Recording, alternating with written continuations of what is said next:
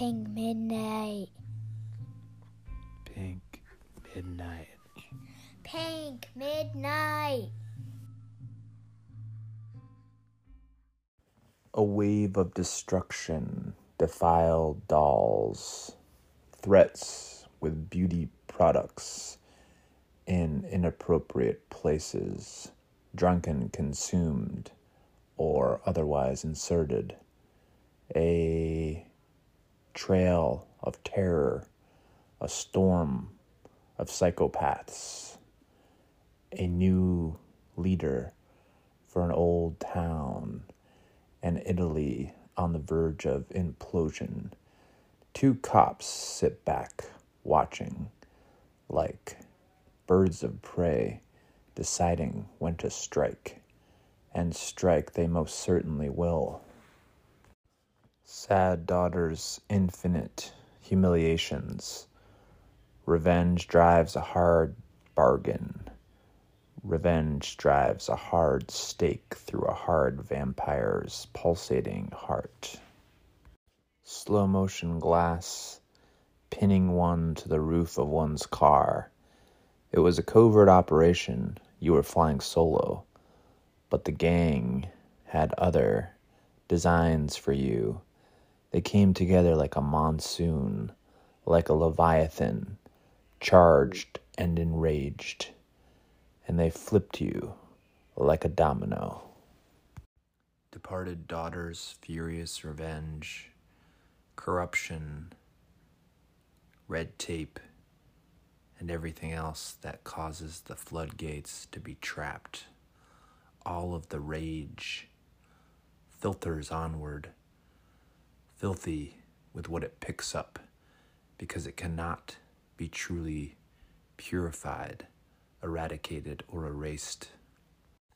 The skeet shooting champion will have his revenge on the skeet, or will the skeet reassemble into unshot skeet and find him and pull him back to the day when he put on his throne and he walked upon his crown, up and down each segment, diamond capped, jewel bedecked, and every time he twitched, he shot with a precision which made the mob boss blush, even though he was far away and knew his dead future would call him to this day.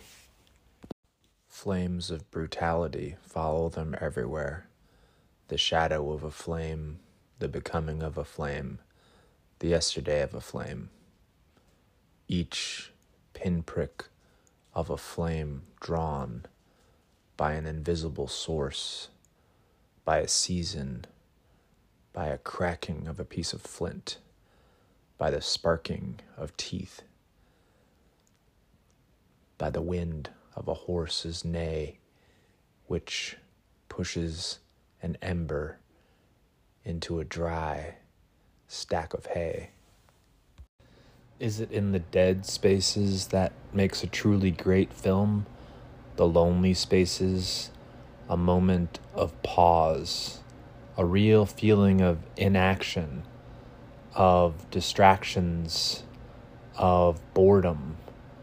It creates a real space in this film when they're waiting in the warehouse. You wonder, how will they get through the night? Where will they use the bathroom? What will they eat? Will they sleep? When will the party arrive who they're expecting and who they will seek revenge upon? We don't know the answers to these questions. We don't know how long and painful the waiting will be, but it makes the time palatable. We are living in their time. We feel their fears, their restrictions. It gives a real sense of weight to the proceedings. Thank you for tuning in to Pink Midnight. We hope you have enjoyed your stay in this haunted hotel, in this abandoned palace in this opulent field of nowhere grass.